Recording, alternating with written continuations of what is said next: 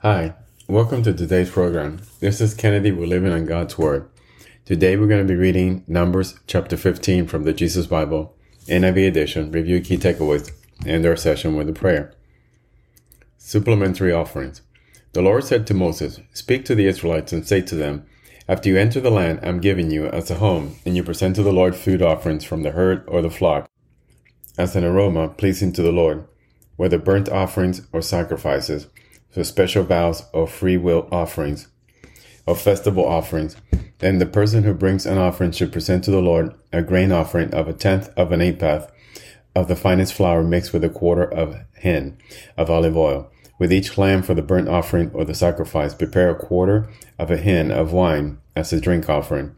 With the ram, prepare a grain offering of 2/10 of an ephah of the finest flour mixed with 1/3 of a hin of olive oil, and 1/3 of a hin of wine as a drink offering.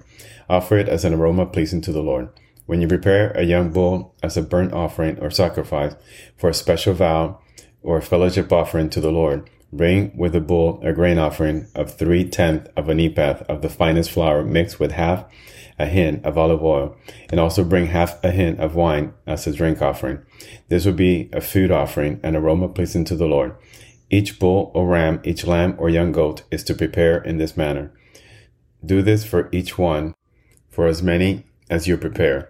Everyone who is native born must do these things in this way when they present a food offering as an aroma pleasing to the Lord.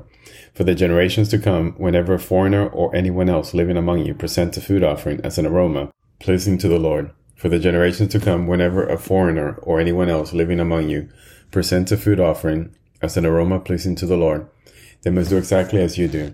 A community is to have the same rules for you and for the foreigner residing among you. This is a lasting ordinance for the generations to come. You and the foreigner should be the same before the Lord. The same laws and regulations will apply both to you and to the foreigner residing among you. The Lord said to Moses, "Speak to the Israelites and say to them, when you enter the land to which I am taking you, and you eat the food of the land, present a portion as an offering to the Lord. Present a loaf from the first of your ground meal, and present it as an offering from the threshing floor. Throughout the generations to come, you are to give this offering to the Lord from the first of your ground meal." Offerings for unintentional sins. Now, if you as a community unintentionally fail to keep any of these commands the Lord gave Moses, any of the Lord's command to you through him, from the day the Lord gave them and continuing through the generations to come, and if this is done unintentionally without the community being aware of it, then the whole community is to offer a young bull for a burnt offering as an aroma pleasing to the Lord. Along with it, prescribe grain offerings and drink offering and a male goat for a sin offering. The priest is to make atonement for the whole Israelite community, and they will be forgiven, for it was not intentional, and they have presented to the Lord for the wrong a food offering and a sin offering. The whole Israelite community and the foreigners residing among them will be forgiven because of all the people were involved in the unintentional wrong. But if just one person sins unintentionally, that person must bring a young old female goat for a sin offering. The priest is to make atonement before the Lord for the one who erred by sinning unintentionally, and when atonement has been made, the person will be forgiven. One and the same law applies to everyone who sins unintentionally, whether a native-born Israelite or foreigner residing among you. But anyone who sins defiantly, whether native-born or foreigner, blasphemes the Lord and must be cut off from the people of Israel. Because they have despised the Lord's word and broken his commands, they must surely be cut off. Their guilt remains on them. The Sabbath breaker put to death. While the Israelites were in the wilderness, a man was found gathering wood on the Sabbath day. Those who found him gathering wood brought him to Moses and Aaron and the whole assembly. And they kept him in custody because it was not clear what should be done with him. Then the Lord said to Moses, "The man must die. The whole assembly must stone him outside the camp." So the assembly took him outside the camp and stoned him to death, as the Lord commanded Moses. Tassels and garments. The Lord said to Moses, "Speak to the Israelites and say to them, throughout their generations to come, you are to make tassels on the corners of your garments, with a blue cord on each tassel. You will have these tassels to look at, and so you will remember all the commands of the Lord, that you may obey them and not prostitute yourself by chasing after the lust of your own heart and eyes.